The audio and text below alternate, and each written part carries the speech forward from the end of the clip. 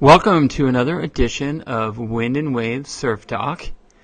We are extremely excited to have graphic designer and surfer David Carson in the shop today to talk about his life as a surfer and graphic designer. David grew up in Cocoa Beach, Florida, where he first started riding waves and eventually became a professional surfer. And he shares his experiences both competing and judging contests in the late 1970s and 80s. As his professional surfing career started to wind down, David became intently interested in his second passion, which is obviously graphic design. And the rest is really history, as David then becomes one of the most famous designers in the world. Apple named him as one of the most influential designers of our lifetime through the work he did at places like Trans World Skateboarding, Surfer Magazine, Beach Culture, Ray Gun, and so on. So in this interview, we really hit the ground running, realizing that the conversation was already well underway before we could be bothered with introductions and other pleasantries. Kevin and David are right in the middle of a discussion about a controversial call during the WSL Trestles event when Gabriel Medina lost to local favorite Tanner Gudauskas. So that's where we dive in, but before long we're able to pedal back and get into the beginnings of David's surf career and his ultimate passion for graphic design. So I hope you enjoy the show as always, and be sure to check us out at windandwaves.com for all your surf apparel and gear. Pointing out to you, I'm surprised I didn't call them. There's two. Ooh, really? With Joe Chappelle or? One was from Rosie. Oh, Rosie. Now I'm spacing on the other one, but I'll think of there two, or I even thought I should post it somewhere. Whatever. Yeah, you can send it right into them, too. Well, they must know you, too, right? I mean, they're like... Well, I'm sure they do. You post pretty actively? I wouldn't say active, but sporadically when they get worked up like that judging fiasco. Yeah, that was a huge controversy with the WSL, and I mean, I think Mick was right on with that. I mean, who was? Mick Fanning. Oh. I don't know if I read his piece on it, but I mean, the reaction to that particular heat, I think it was dead wrong what they did and what happened, and it's pretty clear what happened. Well, I think that they realized that they knew it was close, they know what the scores are, they know what's needed to advance, and after that wave of Gabriella's, that everybody on their own staff said, "Oh, they got it. That's it. Turned it around like that." That's at least at nine. Well, that's the best wave we've seen all day. But every one of them said that. And then it wasn't. There was a time gap in there where from the time before they posted it, and clearly what they were doing in there was the judges were going, "Well, what's he need to advance?" Mm-hmm. I mean, I think the local underdog guy's actually been surfing better. So if we go above this, he won't win. And I said, well, what does that have to come in at? That's okay, there. And, local guy wins. So it was clearly there was this committee decision that, well, as we just sit here casually and watch the heat, it seems like Tanner is ripping more. Yeah. But wait a minute, if we give that last ride what it should get, he won't win. And I think he's been ripping. So come in at this and he won't go forward. I'm positive that's what happened. And I think if it wasn't at Trestles, it wouldn't be that cut and clear, because Trestles is it's that wave where it kind of brings out everybody's flaws. And so, if it's at Chopu, it's like, okay, he clearly got a 10 on that wave. He's standing up in a huge barrel. Yeah. But at Trestles, you can kind of narrow it down to these turns, and you know what I mean? I think that was it was horrible. Wrong. Just scared. It was wrong. Just a blatant. And then Kelly and some of the other people try to say, well, there's always close decisions, and there's always people that complain. That's just part of it. Yeah, that's true. But tell me the last time half the surfing world complained, and your own commentators. People on tour. Yeah, people on. I can't remember a time like that. I can't remember that. So it's not. You can't just lump it into this other thing of, well, there's always subjective. There'll always be close heats. And no, that was the first time I can remember that two tour members Well, they could be both- fined well, no, $50,000 for Kelly that. and Alex Rivero, they all commented, Yeah, but well, that's another issue. I think Kelly's was he's part owner, he's a company man, and Yes. and so his was could have gone either way. They're close heats. What, really? Where those other guys weren't saying it was a close heat, could have gone either way. But so it was really wise of the WSL how they played it. They still to this day haven't responded. Yeah. What did they do? They let Kelly respond. Say, well, could have gone either way. What's the big deal? It's like, oh. Yeah, because Karen There's a hasn't couple said issues anything, there right? that he talks about. Yeah, and I mean, Kelly's amazing. I'm not against that, but the way that was handled, that was their way. Well, let Kelly make a statement, and it'll kind of go away. And so he did. He said, "Yeah, it's close. Could have gone either way." But then he went into this rant about, there's so much more important things in life than who wins a heat. I mean, I can't believe all the stuff that's going on, and blah blah blah. And I thought, wait a minute, let's talk perspective here. That observation's coming from a middle-aged guy on tour for 20 whatever years, 30 years. But let's ask the 22-year-old Kelly Slater how you would feel about that. Exactly. It's all perspective, because those guys, it is the most important thing in the world, and it's a big deal. And yeah, when you're 44, probably one particular heat loses, you really you've got so many more whatever life experiences.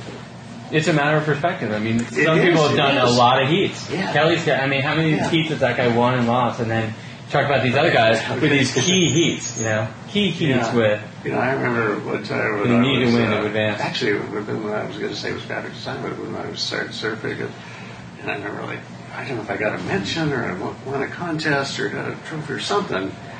And I was showing my dad, well, check this out, that's very good. And his observation was just kind of, it must have been a trophy or something. He said, that's great. You take that and a couple dollars and probably get a beer. Not the coffee. But it was perspective. At a later age, the idea that you won a surf trophy, not so important. But, anyway, so this done, it's over, and things will keep going. And I think. But they'll learn from it, and what's kind of neat is I don't know if they will. I would say some people, they like getting a reaction. People don't want to do stuff like this and not get a reaction. Getting a reaction shows that people care, they're passionate, and you have viewers, or people who are tuned in and watching and paying attention to stuff. Mm-hmm. Sometimes you do this stuff in marketing. You do this stuff to get a reaction. Yeah. Right. Well, we were talking earlier about coming out with some fancy line to get attention and get some press, and then. It's hard. It's one of those sports that it's judged. It's it's for people's perspective on how you're surfing, and I mean, think about Jeremy Flores last year when he got fined for almost punching out a judge. It's hard. It's one of those things. It's hard to grasp. It's like you're out there and maybe you feel like you're surfing the best you've ever surfed, but you're not getting judged the way you're surfing, and it's hard. Yeah, it's just this one was just so blatant. There's I mean, I can think back to weird close decisions. As surfers that resonates and stings or whatever, but this one would have so many other people jump in, including their own people. And, no way. And they should just come out and admit it. Okay, we screwed up. We are human. We're going to try to learn from this and move on. But no, they admit nothing. Nothing. No mistake. And they get Kelly to come in and say, yeah, could have gone either way. Close heat. What's the big deal? To help diffuse things. Oh, absolutely. Yeah. That was their response. But it's one thing to make a mistake and say, okay, subjectively, we saw some things differently than what actually happened. But it's different if you're actually, if the judges have scratch pads up there and they're doing the math, trying to figure out what the outcome would be based on their scores. That's just too manipulative and not really doing the job of saying, what did this surfer score on this ride, on this wave, right? And that's where things get dicey. And if the viewers or anybody loses faith in how they're judging up there, that's catastrophic. Yeah, and I read an interview with the head judge or somebody that was at some point, and they say, at the end of the heat, we really want to make sure that whoever we thought surfed the best wins the heat. And so we do talk a little bit about let's make, I don't think he said let's make sure. Right. We want to check to see if the guy that we felt surfing the best is winning. And he kind of danced around it, but it was very clear that that's what they do. They all sit there and go, God, that guy, he's just ripping. And so he goes, wait a minute, if he gets this, he doesn't win the heat. Well, let's look at that. Yeah. And that's where it gets really screwy. Mm-hmm. That's what happened in that case. Yeah. They absolutely realized. So it's like 0.0003, just under what he would have needed to take the heat. Just under, yeah. And there's no way that's just random. Anyway, so it's, but I just think it's wrong when people say, well, it's subjective, it's surfing, you're always going to have disgruntled losers and close heats, that's just part of it. Well, yeah, it is, but not at that level. Not at that level. Anyway, and I was thinking about it, because I was getting so worked up about it, I was actually saying, why do I get so worked up about this stuff? Because you're passionate. Yeah.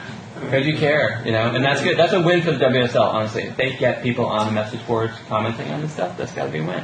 If they did all this stuff and got just crickets or no response, they would have to wonder if they're really doing their job, or getting the viewers, or getting enough activity going on.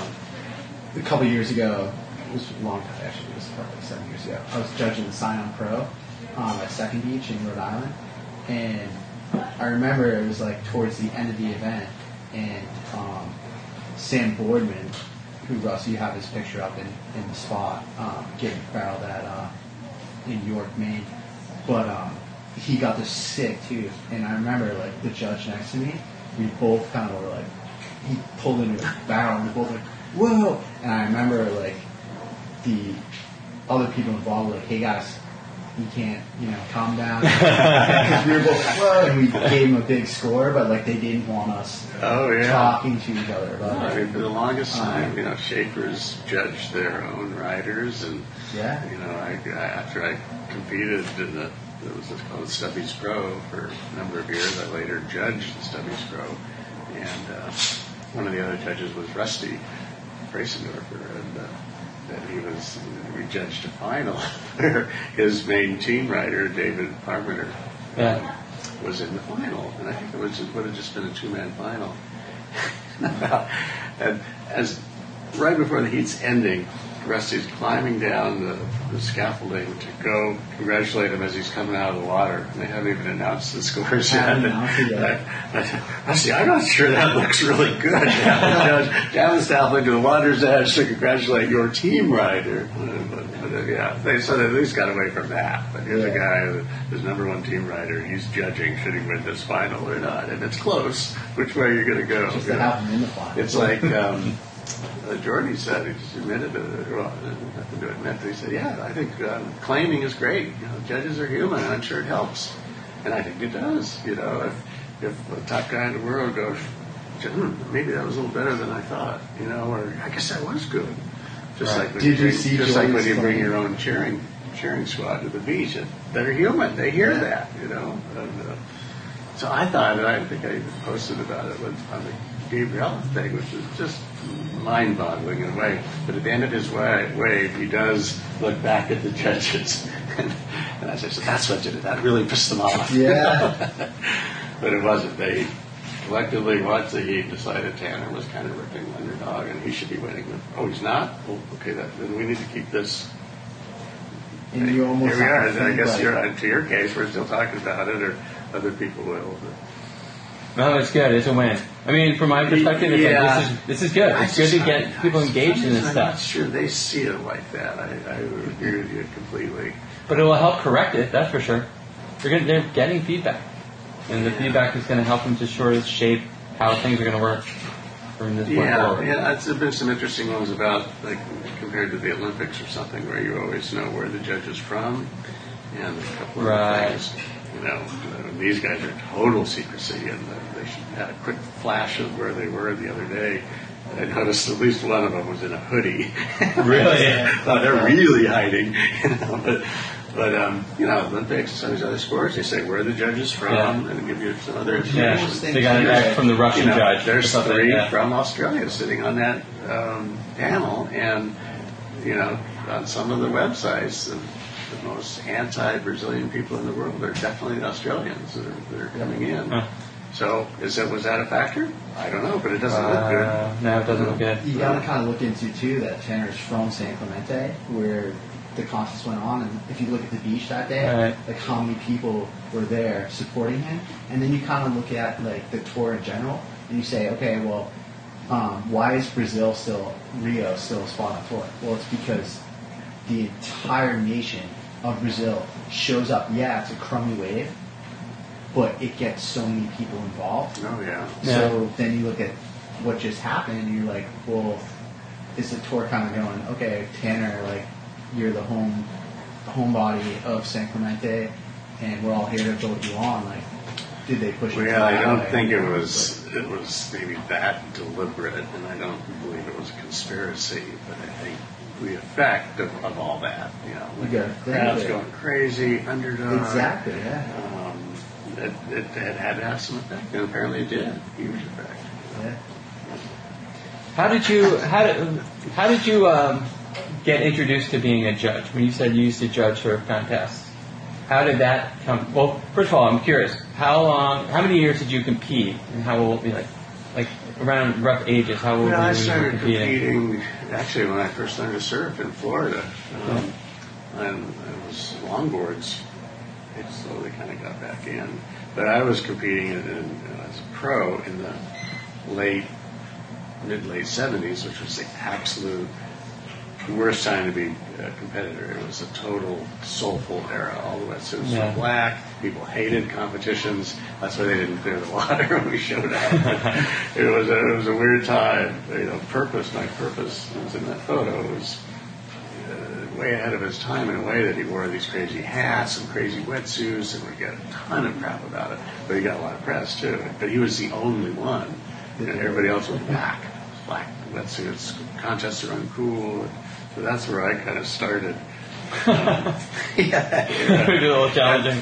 For some reason, with all this stuff, I was thinking about one of my early contests would have been either in high school or just out, and I entered this contest in Huntington Beach, and I did pretty well the first time. I'd done pretty well in a California contest, and I had made the final by beating Mike Purpose. I was like, wow, here's this unknown little kid who just got here from Florida, and he beats Purpose, who was the guy at the moment. And anyway, so I beat him in the semifinals, which meant I went to the final and he didn't. And the event organizers got a hold of me and said, look, Mike won this event last year, and we got all these people here, and would you be okay if we let him surf in the final as well? Yeah. And of course, it's all new to me, and well, yeah, whatever you guys say, kind of thing. But now you have to beat him again. So, and plus the other 5 people. And there was only 5 jerseys, there were only 5 trophies. Blah, blah, blah. I was like, well, yeah, okay, I guess, yeah. So he's in the final. There's 6 people instead of 5. I had to find another jersey, 5 trophies. He ends up winning the contest. I get 6th. No. Nothing. No. That's criminal. Yeah. It was, that was so wrong. But when you sort of took that break from competing, and then you competed in your first event in California, what sort of motivated you to get back into surfing competitively? Do you remember? No. Somebody asked you, or that's a good question. Yeah, no, there wasn't. I think one point. I think when I started learning to surf at Cocoa Beach, surfing was so big, and they were just following anything that was happening in California. In California, they seem to have surf contests, so Cocoa Beach got really big. They still have a couple of the same contests that when I was there decades ago. So I think there was probably some of that, just being in this culture where competition or contests were just part of it, part of being a surfer. I mean, I think all my friends had the contests and this and that. And so it probably wasn't that big a deal when I got back out to California. It took me a while to kind of find my group or fit in, and maybe that was part of kind of getting out a little bit. But then that to me was just part of surfing. I competed, and it was there's people that thrive on it, and then I was one who was always too aware that I was in a heat being watched, judged, and Right. so I never felt I did my best surfing in contests. There's other people that flourish on it, you know. So then how did you get into judging? Well, so I would have competed for quite a few years and had signature model surfboards, signature model fin, endorsed wetsuits, surfboards, and all this stuff. And then at some point, I don't remember like officially stopping in a way. I really don't remember exactly how I made the transition, but at some point it would have been Peter Townend and Yeah. Ian Cairns were running the pro contests in California, the start of their whole thing. In fact, Ian still gets credit for kind of starting what's now the WSL. Yeah. So they contacted me probably because they knew. I mean, I had competed against those guys, and there's a couple contests on the East Coast. I was one of the few surfers sponsored by a skateboard company. One of my sponsors was Kryptonics Wheels. Right. Oh, yeah. Took me out to a couple contests here on the East Coast.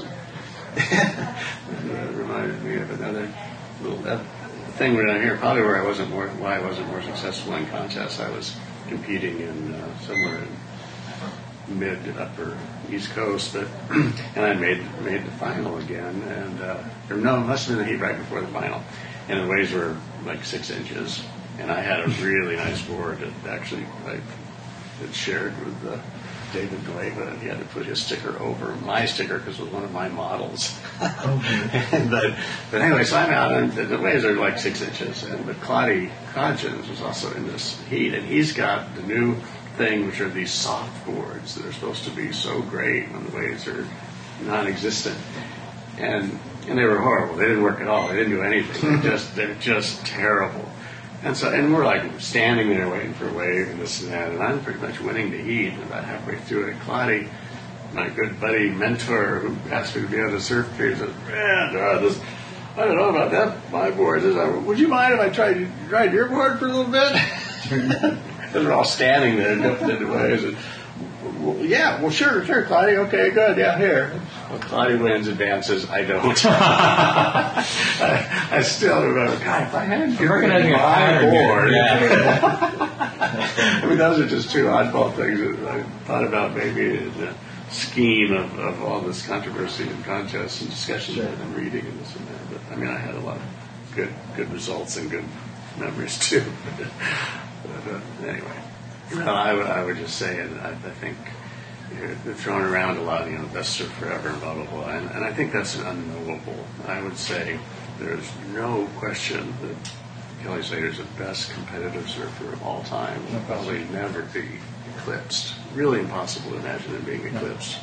Somebody come along and win 11 times. So that's not even debatable.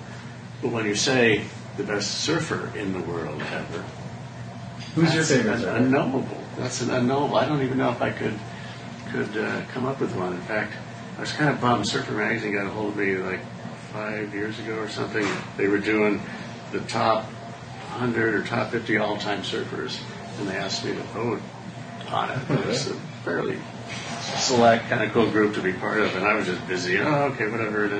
And then I didn't do it, and then all of a sudden the issue came out. It was a really big deal. Here's the people that voted. I was, oh man, I should have done it.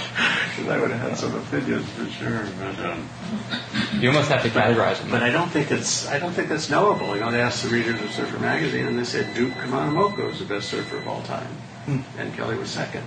So it's just too subjective. But I don't have anything against Kelly, but he's not the best small wave surfer in the world, that's for sure, right now. And anyway, I don't have any beef with Kelly. Amazing what he's done. I don't know. So, David, were you designing? When you were at Surfer Magazine? Were you competing and judging and did some of those time periods overlap? No, that's a good question because no, they didn't overlap, and I often thought that if you could have gone back pretty much any time in my upbringing or growing up and all I did was surf, and told me that one day you'll be art director of Surfer Magazine, I would have just, I talk about dream job. Are you kidding me?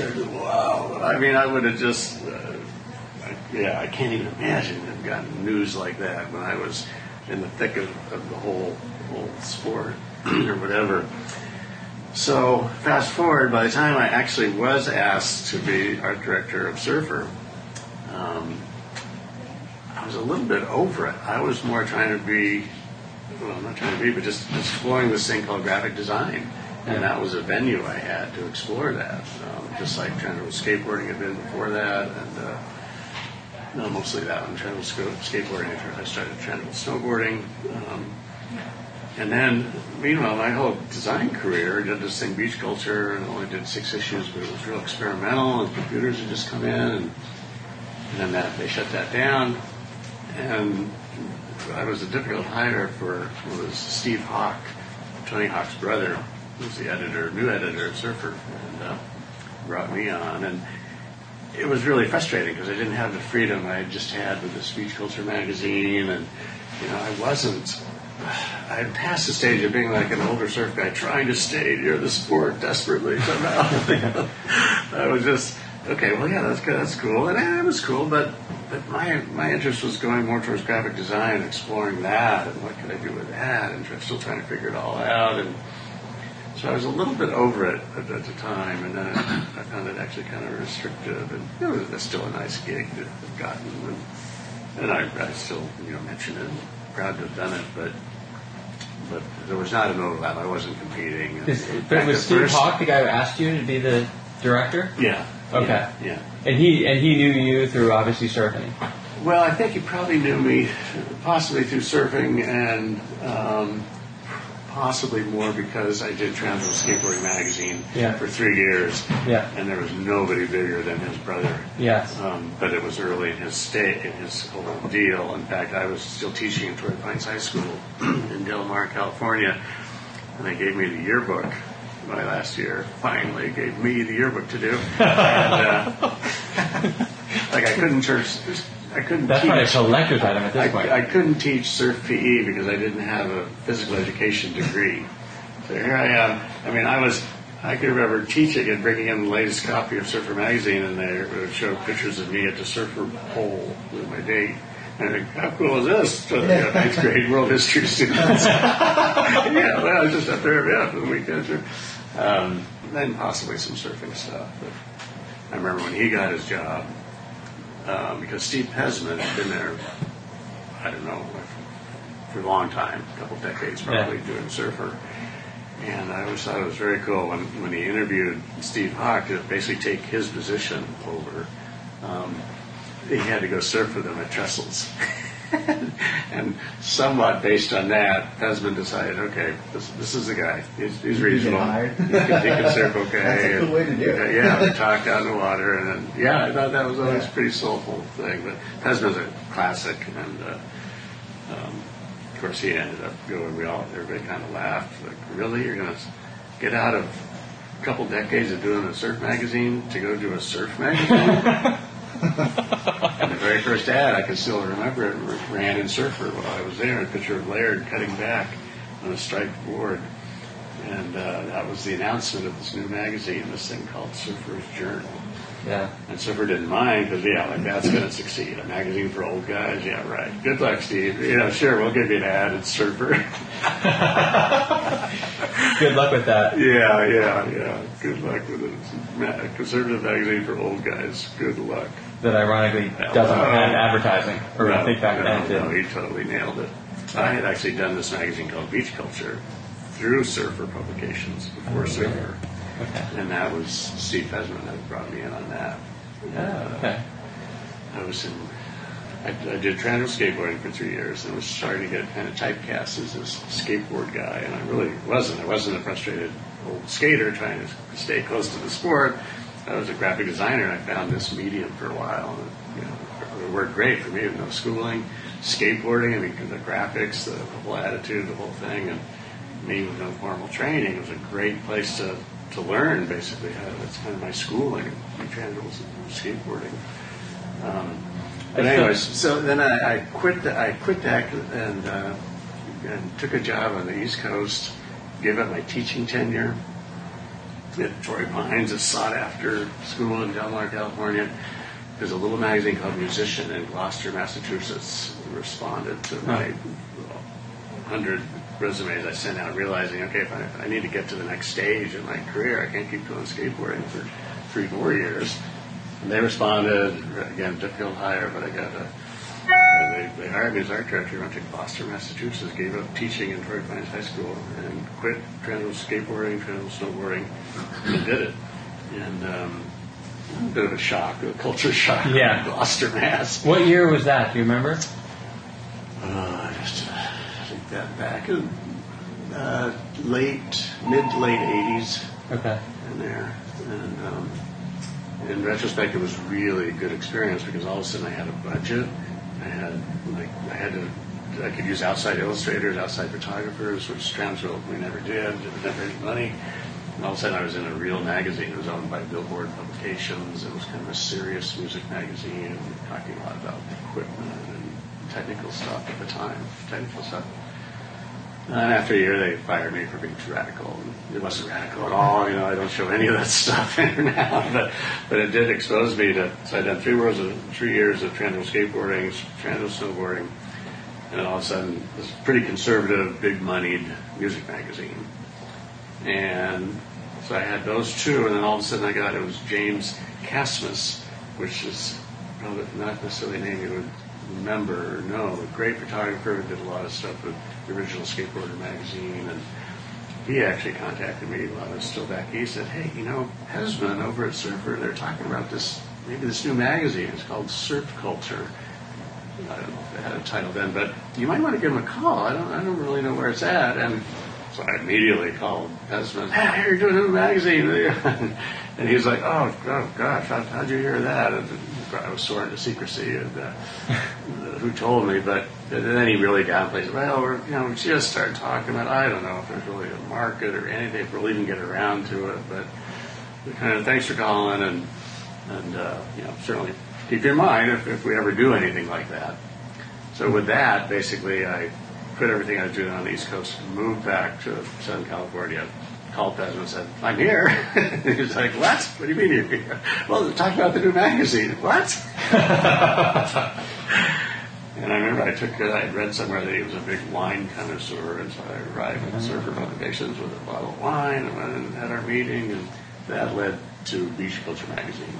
It was called Surf Culture up until we almost went to print. And Surf Culture was put out by Surfer once a year, oversized, big, thick thing, and it was just, there'd be an ad, and there'd be an article about how great your company was for every page. Oh, no, and man. it called Surf Culture. And it had become kind of an industry joke in a way, like you felt you had to be in it, but that's exactly the formula. Your ad, and then a great article about your company. It's like an advertorial. But a full magazine of it, and that's where the thinking was, maybe we need to evolve that thing, and so that became Beach Culture magazine. And I don't think it was what Pesman envisioned. I think what Pesman had envisioned was Surfer's Journal. Gotcha. And so he was able to get that eventually. He kind of lost interest in beach culture, and they let it die after 6 issues. It was really poised really well for the whole street urban culture, everything that took off shortly after they closed it down. But that led to me doing Ray Gun, and the rest is history. Huh. Was that the answer to your question? Yes, that's perfect. So I didn't realize that. And so Surfer Publications produced Beach Culture magazine. Yeah.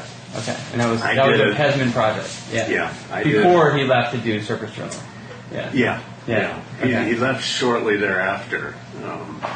He had to be in the works, but it was a big deal. He was leaving Surfer. He'd been there, I'm thinking, 20 years or something.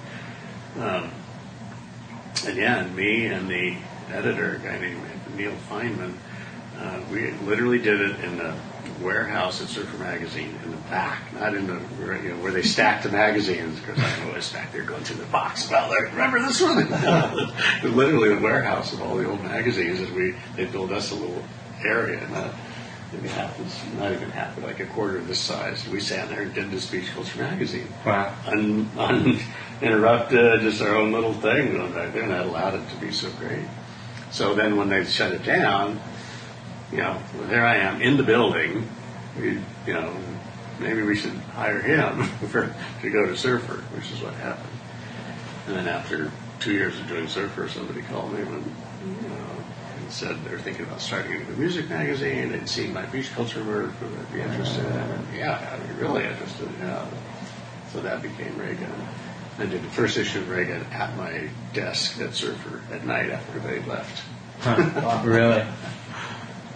And so you stayed in California to do Ray Gun. Yeah. You did. How many issues of Ray Gun did you do? I did it for 3 years. Yeah. So, I think it was probably monthly by then. So yeah, whatever, 36 issues or something. But this pairing of sort of like your interest in surfing and being a surfer, and then working in sort of board sports magazines like Trans World and Surfer, was kind of coincidental in a way, right? It wasn't as if you were saying, I want to be a graphic designer and I want to work in the categories that I'm passionate about. Right. It kind of fell into place. Yeah, people say, doesn't your surfing influence your design? And I don't think it does directly. It probably some indirect effect that I was in Southern California, growing up around surf and skate culture, and then I discovered this thing called graphic design. And it probably gave me more of an attitude of whether it's experimentation, or I would say my main philosophy is kind of why not? Why can't we do that? What do you mean there's a rule? Why not? Let's try it, kind of thing. And had I grown up in the Midwest, I think my sensibility would have been very similar. I don't know where that comes from, but it probably would not have been as loose or whatever. An approach. People say, "Oh, just lucky in the right place at the right time," and no, it doesn't matter if you're not the right person. Right. It's a combination of. It sounds corny, but the definition of luck or good luck is when preparation meets opportunity. That's right. Good luck. People say, "Oh, I just been in the right place at the right time." It wouldn't matter if you're not the right person. Right. So that's why Pesman took Steve West surfing. It's like at some point it would be pretty embarrassing at the last moment to hire some guy and then have someone ask, "Well, does he know how to surf?" Yeah. It's like, I don't know. I've never surfed with him. Yeah. Or have him surf like a kook, which right. Again, so.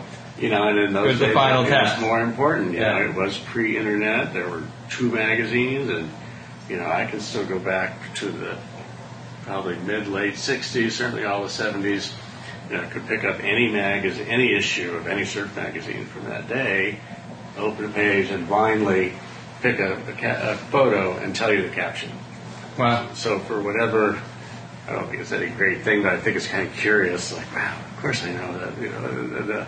But you studied, and there was Surfer and Surfing, there was International Surfing, there were a couple others. I think you got one per month, maybe 2 months originally. They were bi-monthly, and that was it. That was your only information, and there weren't a ton of photos. So the few that were in there, relatively few, well, you remembered them and you memorized them and you debated them, and it was. Anyway. Yeah, you think about the exposure of being photographed and having a picture of yourself, whoever you are, in the surf magazine back then, as opposed to obviously today, with like all the digital media and just how many images and how many opportunities people and surfers have of being captured. But wow, like really, particularly making the cover. I mean, making the cover of Surfer back then when there were only so many photographs per issue. It's still a real, yeah. thing to get, but back then it was beyond that. It was, I still run into people that actually, as a result of that Trestles event and that photo, I did get one good cutback, and somebody got a sequence of it, and it became an ad for Infinity Surfboards, and people will still reference that to me. I'll run into it. Wow. Yeah, I should remember that orange board and that cutback. From the ad. Yeah. Yeah. Now, when you were laying out the magazines, did they give you any kind of like quota of number of photos that they could actually run, or what was the limitation to? Well, it's not really or was numbers. Yeah, it's not really that. It's you have this many pages. Here's the stuff you have to pick from. Yeah. So these are the photos we've narrowed down, the ones we want to choose from. Right. Here's the article, and we're giving you whatever. You have a page, or you have 2.5 pages, or you have whatever it is, and then you make it fit. So yeah, that's kind of the fun part, not numbers. But you never thought about, the idea of, all right, I've got 3 photos here of surfers, and you may or may not have known some of them, and somebody's not going to make the page. Oh. Somebody is. I mean, there's the editing room floor that they talk about. Like, oh, sorry, you barely missed the cut. I almost used an image of you in this spread, but it just didn't work or didn't fit, and the results are totally different. Like we said, there's only so many issues that come out. This is pre-internet, and the decision of kind of somebody becoming instantly famous in that next issue or not is kind of like up to the designers. And what we were talking about earlier, some of the early surf contests where they put 12 guys in a heat at Makaha and white T-shirts with numbers on their thing, and there was no drop-in rule, so you'd see 8 or 9 guys together, and then somehow they would pick a winner from that, and those are the guys we still talk about, the guys who got second, through no fault of their own, have disappeared, or they have a token mention here or there, but it's funny when you start looking back at how and that's so I don't remember. In my case, maybe if I was in there more as a frustrated old surfer than a graphic designer, I'd be thinking, I like him, I don't like his board he's writing, or that blah blah blah. But no, it was like, what shot am I going to get the most impact from? And how can I crop it? And, at that time. I remember seeing an image, I can't remember where I saw it, but it was a cool shot of you in the studio, and this might have been Transworld Skateboarding, but you were laying out a spread for, I think, a Tony Hawk story. And it was neat to just, because, back then, same thing, pre-internet, as a design and surfer guy who was a big fan of David Carson, you study this, and you'd say, wow, this is his studio, and this is how he works, and it was really interesting to just see back then, before computers and digital layout and stuff, you had all these art pieces, and you would kind of have to spread them out. You need a lot of room to work, and you would visualize, you're holding these two pieces of paper. I think one of them is like a big logo or something, or a big typeset something or other, and another's a photo, and you're literally, it's a shot from above, and you can sort of imagine what's going through David's head trying to think about how you're going to lay out this piece. That specific one would have been Beach Culture magazine. That photo ran in Rolling Stone. They had come out to do this thing on this thing they were hearing about called Beach Culture, whatever that is, and somehow they included a photo of me, and it makes me think about the structure of the way Surfer was set up. There was 2 stories. Upstairs was Powder magazine, and then down below was Surfer and probably Sailboarder at that time. But anyway, then we were in the back in the warehouse, literally the warehouse. I mean, it was the mail guy was there. It was that's a whole other story about mail when I redesigned Surfer. You might want to get into. So I would finish an issue of Beach Culture, it'd be like 120 pages or something, and they're on art boards. So I have a stack of this issue and no good sense of how it feels as a unit in a way. So I would go into the main building and put all these, say there's 120 pages, so 60 art boards, because they're spreads each, out on the floor, down the hallway, and run upstairs and just stare at it all. And just look at the pacing, and do I want to move that, do I want to change it around, and then run downstairs and run back up, and it would be on the weekend or nobody's in there, the lights are out and the whole are down, and I since thought, God, I wish I'd taken a picture of that. It would have been really cool, but of course you didn't have phone cameras and all that, but just literally up there, and it was at that point it probably would have been more about pacing. When you turn a page, what do I want them to see, and how do I want to change that around? When I get an issue back, there's a few tests I go through. One is the weight. Does it feel substantial? And then there's a smell. How does that, okay.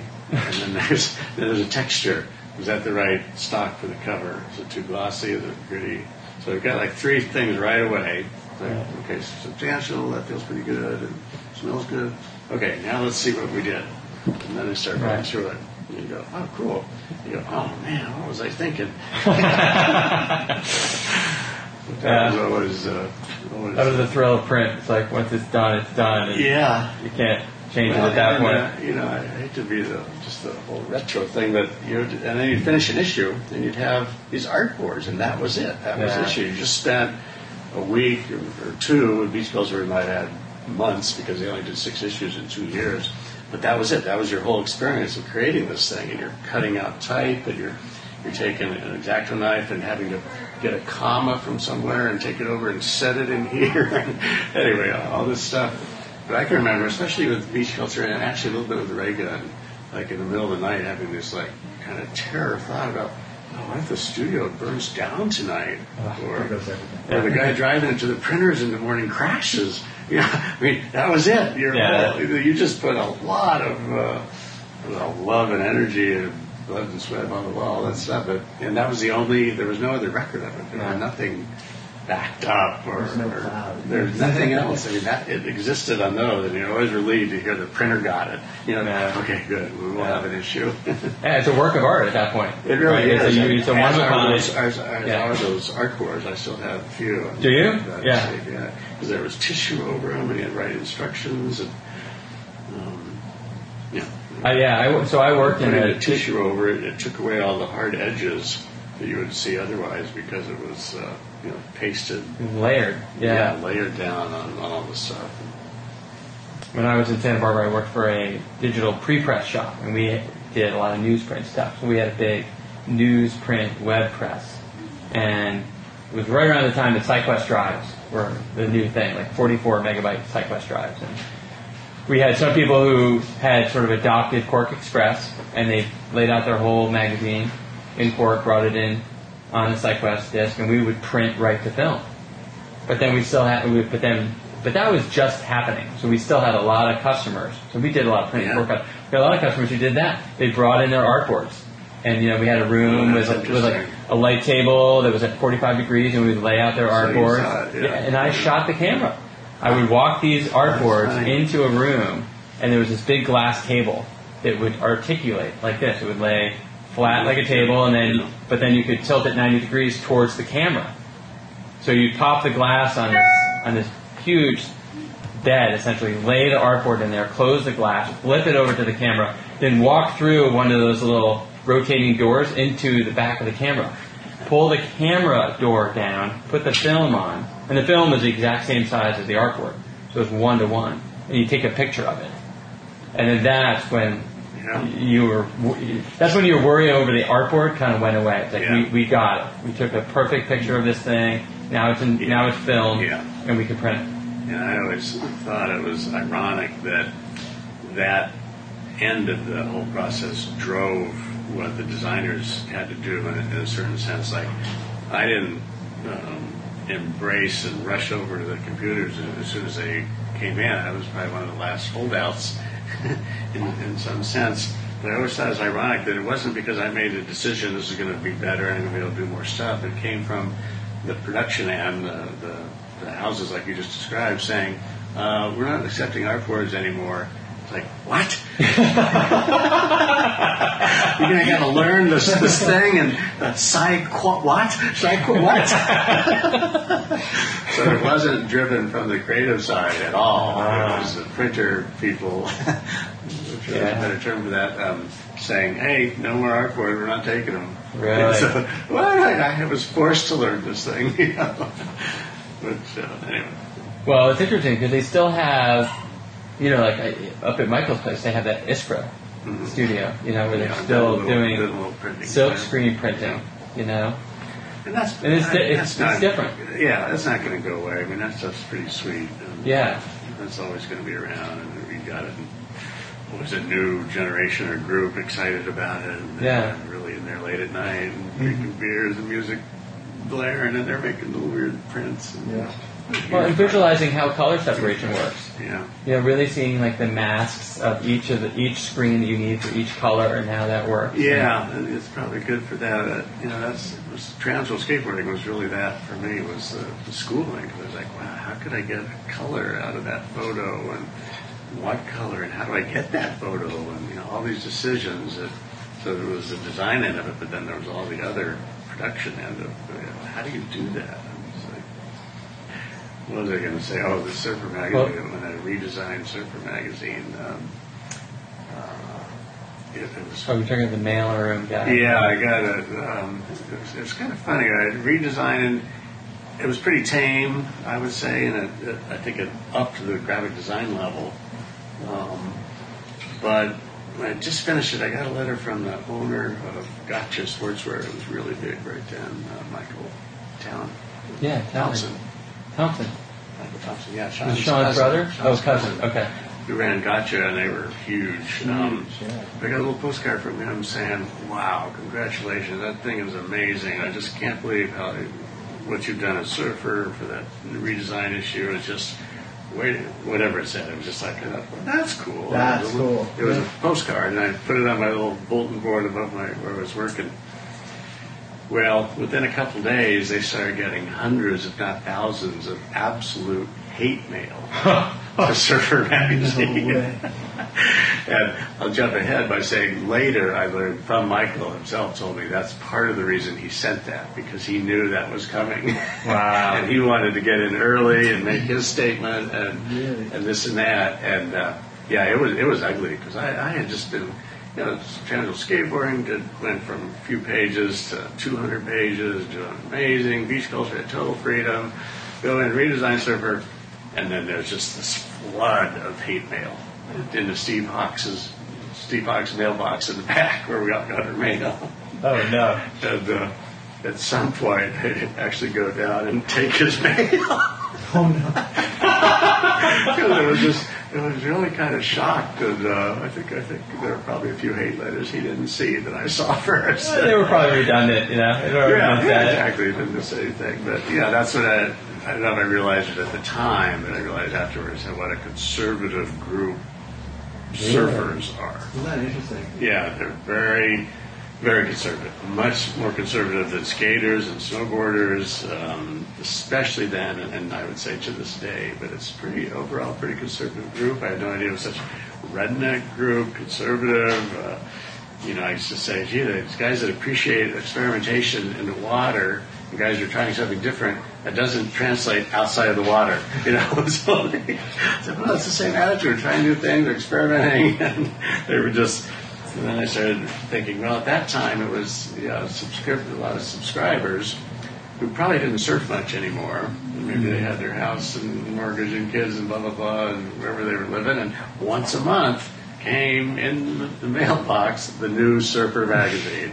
And all of a sudden it was different. And they were pissed.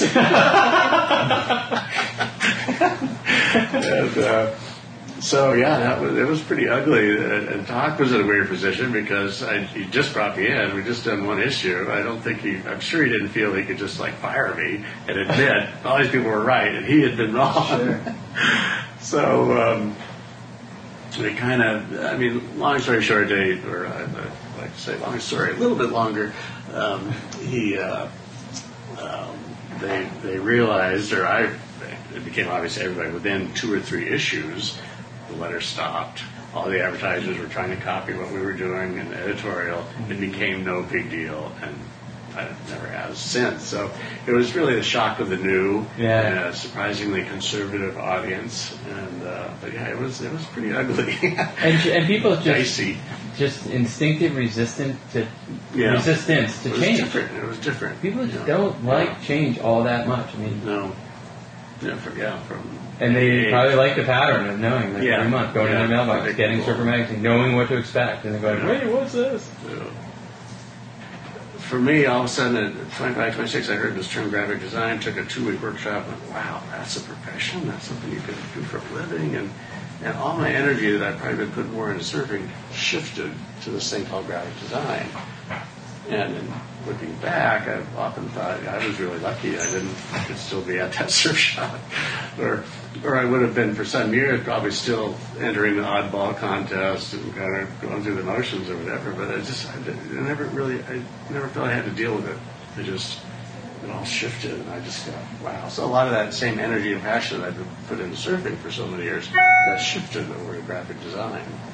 I still surf, but less, and I still followed it. And I can remember being a surfer, and we were doing a thing on hot new boards for summer or something, and looking down and saying, "But that looks like a cool board," and I still have it as a 7-foot Alan little rounded kind of egg thing, and so I ended up getting it after the photo shoot. It was the first board I took to the Caribbean, many years later. Yeah.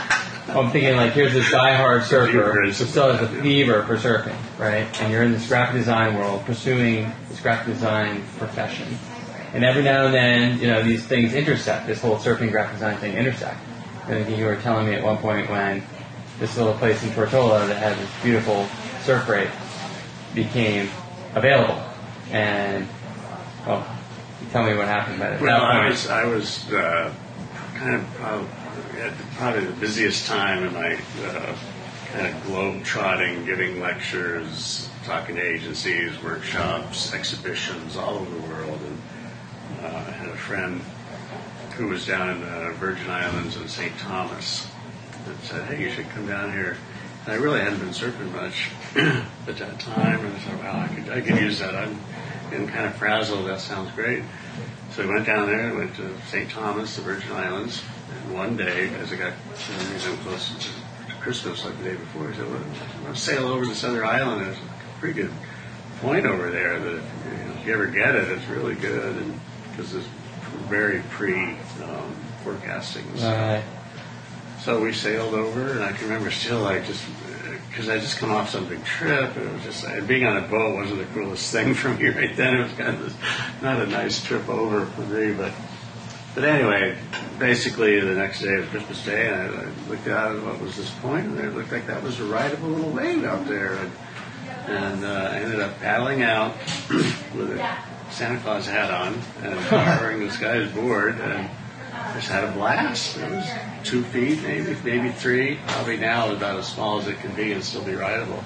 It was really fun. I just had a blast out there by myself, and kind of rediscovering it in a sense. And anyway, and I think when I got another day or two, I can remember leaving the harbor and there's still really good waves coming through, and just thinking, "Where are we going?" What's going on? I don't remember why we had to get out of there, but anyway, and so that was it. And came back to my life in New York studio and traveling all around, crazy stuff, and blah blah blah. And I had to be a letter probably at that point from this same guy saying, "Hey, remember that point we served?" Of course I remember that. Well, there's a house for sale out there. I go, "No way." And I was pretty cash rich in those days, and long story short, I ended up buying that house sight unseen because I knew the location and I knew that wave. And, the house was okay, fine, whatever. yeah. And I even, as I was closing the deal some months later, I had to, a couple of good stories. The way it works down there is I didn't know anything about buying a house. I never bought a house in my life, and found out what they were asking and made what I thought was some kind of low ball offer or whatever. I didn't know. I sent it to them. And I never heard back from the local real estate agent. Whatever. Probably just as good. I'm busy, thing. House in the Caribbean, what's that? Anyway, blah, blah, blah. And then at some point, I was out visiting my folks, and I remember saying to my girlfriend at the time, whatever happened with that Tortola thing? That I never heard back from that. I think I'll just give her a call, the agent. I called the agent, I just never heard back from on my offer, what's going on? And she goes, I've been meaning to call you. They accepted. And I said, I think I just bought a house. And but as the deal was closing, I was on my way to, I think, South America, Brazil, maybe Argentina, but anyway, and it was set up so that I could at least do a walkthrough before everything was final. And so I got my way to this bay where the house was. It was late at night, and I was in my New York garb because it was just a quick stop, and then on to this other thing in South America.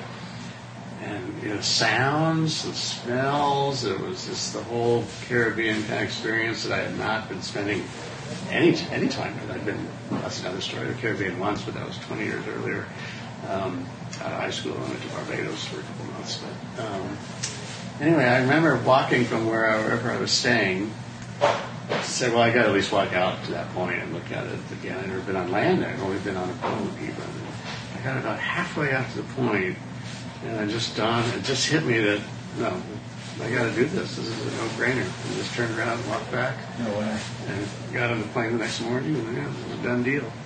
Yeah, so, and never looked back, never buyer's remorse, and, it was better than I could have even imagined in terms of the wave, and, it's been a great thing, and kind of a nice, I started out doing I'd say from maybe let's say 10 or 11 to 26, pretty much nothing but surfing. That's pretty much all I did, and in some way related. And then by kind of a fluke of getting a postcard one day announcing a graphic design workshop when I was 26, I discovered this thing called graphic design. And for those first however many years, 5, maybe 10, I did it broke. And when I drove up to Surfer Magazine or shared a ride with somebody, we had to look for gas money, we had to look for lunch money, like old guy story. We didn't have to walk through the snow, but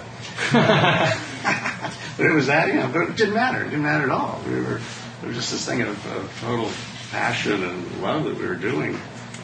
Anyway, jumping way ahead, eventually this thing I discovered called graphic design, this old cliche, if you work hard at something you really love, it'll eventually pay off. Well, at some point, it allowed me to buy this house on a perfect point in the Caribbean and get back to surfing.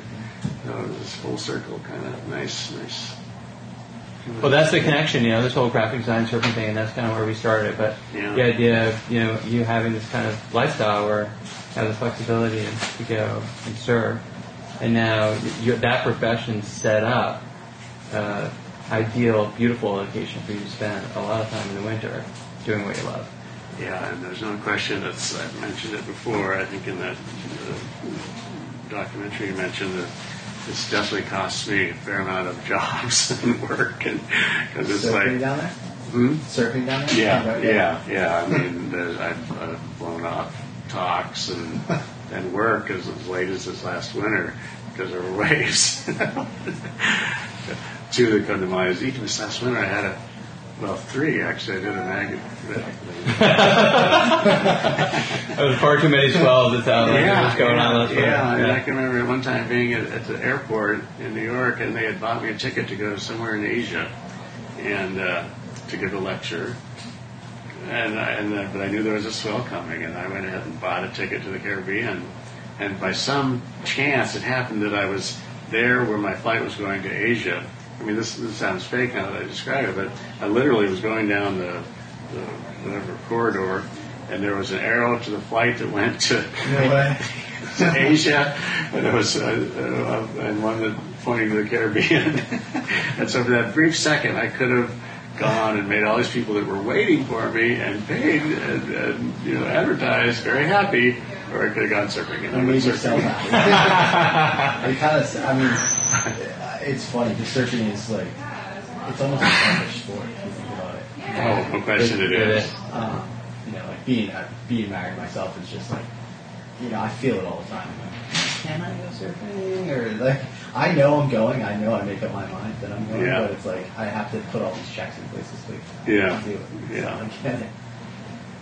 Oh, there's nothing quite like seeing the actual physical fork in the road, standing in the airport, watching the two arrows pointing in opposite direction. That's not making your choice. And it's not an exaggeration. Yeah. I had bought my ticket, they had bought the other ticket, and for some reason it came to the same jumping off point in the airport, and I definitely considered it.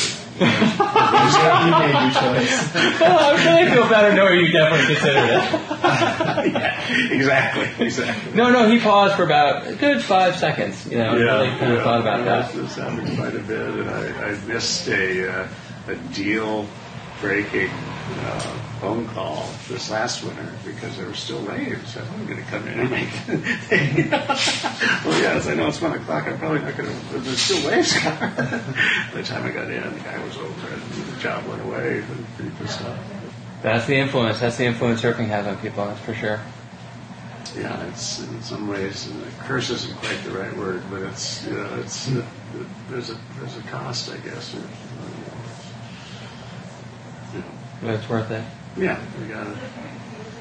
Yeah, no questions with it. Yeah, and the feeling. I've been saying the last couple of days in particular, I need to get in the water. It's been too long. Yeah. You just know. And I've always felt that my whole, as long as I can remember. It's okay. I need to go surfing. I need to get out in the water.